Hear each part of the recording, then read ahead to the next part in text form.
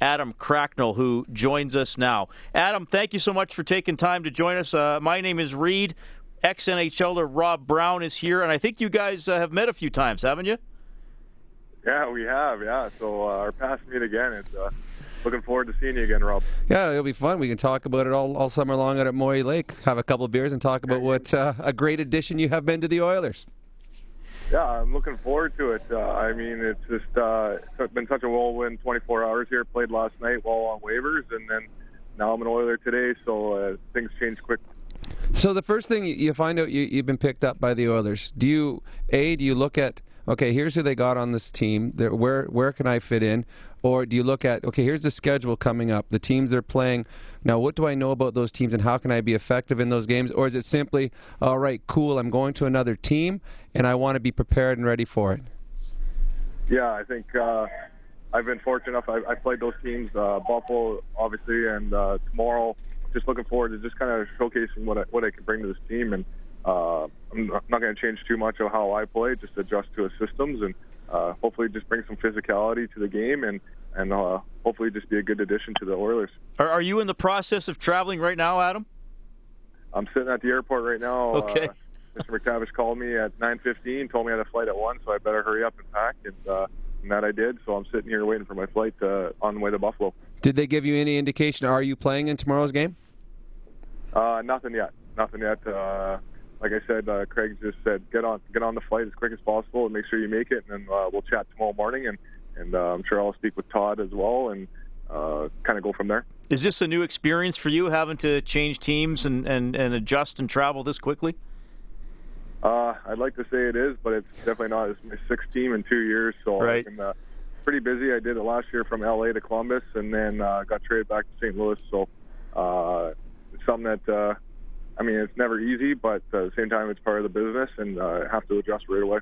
So Edmonton Oilers fans that are listening right now, if you were to describe yourself as a player to the fans listening, how would you describe yourself?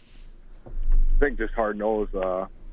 For myself, I feel like every day could be your last day in the NHL, so I approach the game with passion. I play with my heart, and I take pride in my D zone. I enjoy blocking shots and just helping the team win. So if I get some big hits in, and I like to get in front of the net, and that's where I'll score all my goals. So I try to play a pretty meat and potatoes type game, and that would be my kind of style. Is just hard nosed. Adam Cracknell joining us on Oilers Now, one of the newest members of the team, claimed off waivers this morning. Adam, what is your approach, if you've thought this far ahead, but just to the final 18 games of the season, to your free agency status in the summer? Do you approach this as another opportunity to prove yourself, an addition, anything along those lines? Have you given, I guess, your opportunity here? Have you put it in context for your whole career? Yeah, I think my whole career it's just been always battling for a job for the following season. So I think Edmonton's showing that they have confidence in me by claiming me off waivers, and I'm just going to approach these next 18 games as a trial for next season and hopefully be part of something special that they're building there right now. The Pouliot's hurt. McDavid needs a winger. Or is that your first? Is that your first question for McClellan? Your first statement? I think so. If Todd looks at the stats, I have 2 goals in the last 3 games, but I don't know if my groins can hold up if I have to keep up with McDavid. So I might have to slow her down a little bit and maybe work my way up. Well, that's a good attitude to have. I mean, look, you just maybe your thoughts on joining an Oilers team. You know where they've been, and you know that they're going through another tough season. What goes through your mind when you know you're joining a team that just hasn't been able to put it together this year? Well, I just think maybe the changes, maybe just a couple fresh faces come in, like Party and myself, and hopefully they can give maybe just a new look to the team, and hopefully they can be an addition to helping moving forward as a team. So obviously they have great, exciting young players that can put the puck in the net and have a bright future as an organization. So I just want to help out any way I can, and I think you look at guys obviously like McDavid. He's such a great young talented player. Eberle, Hall.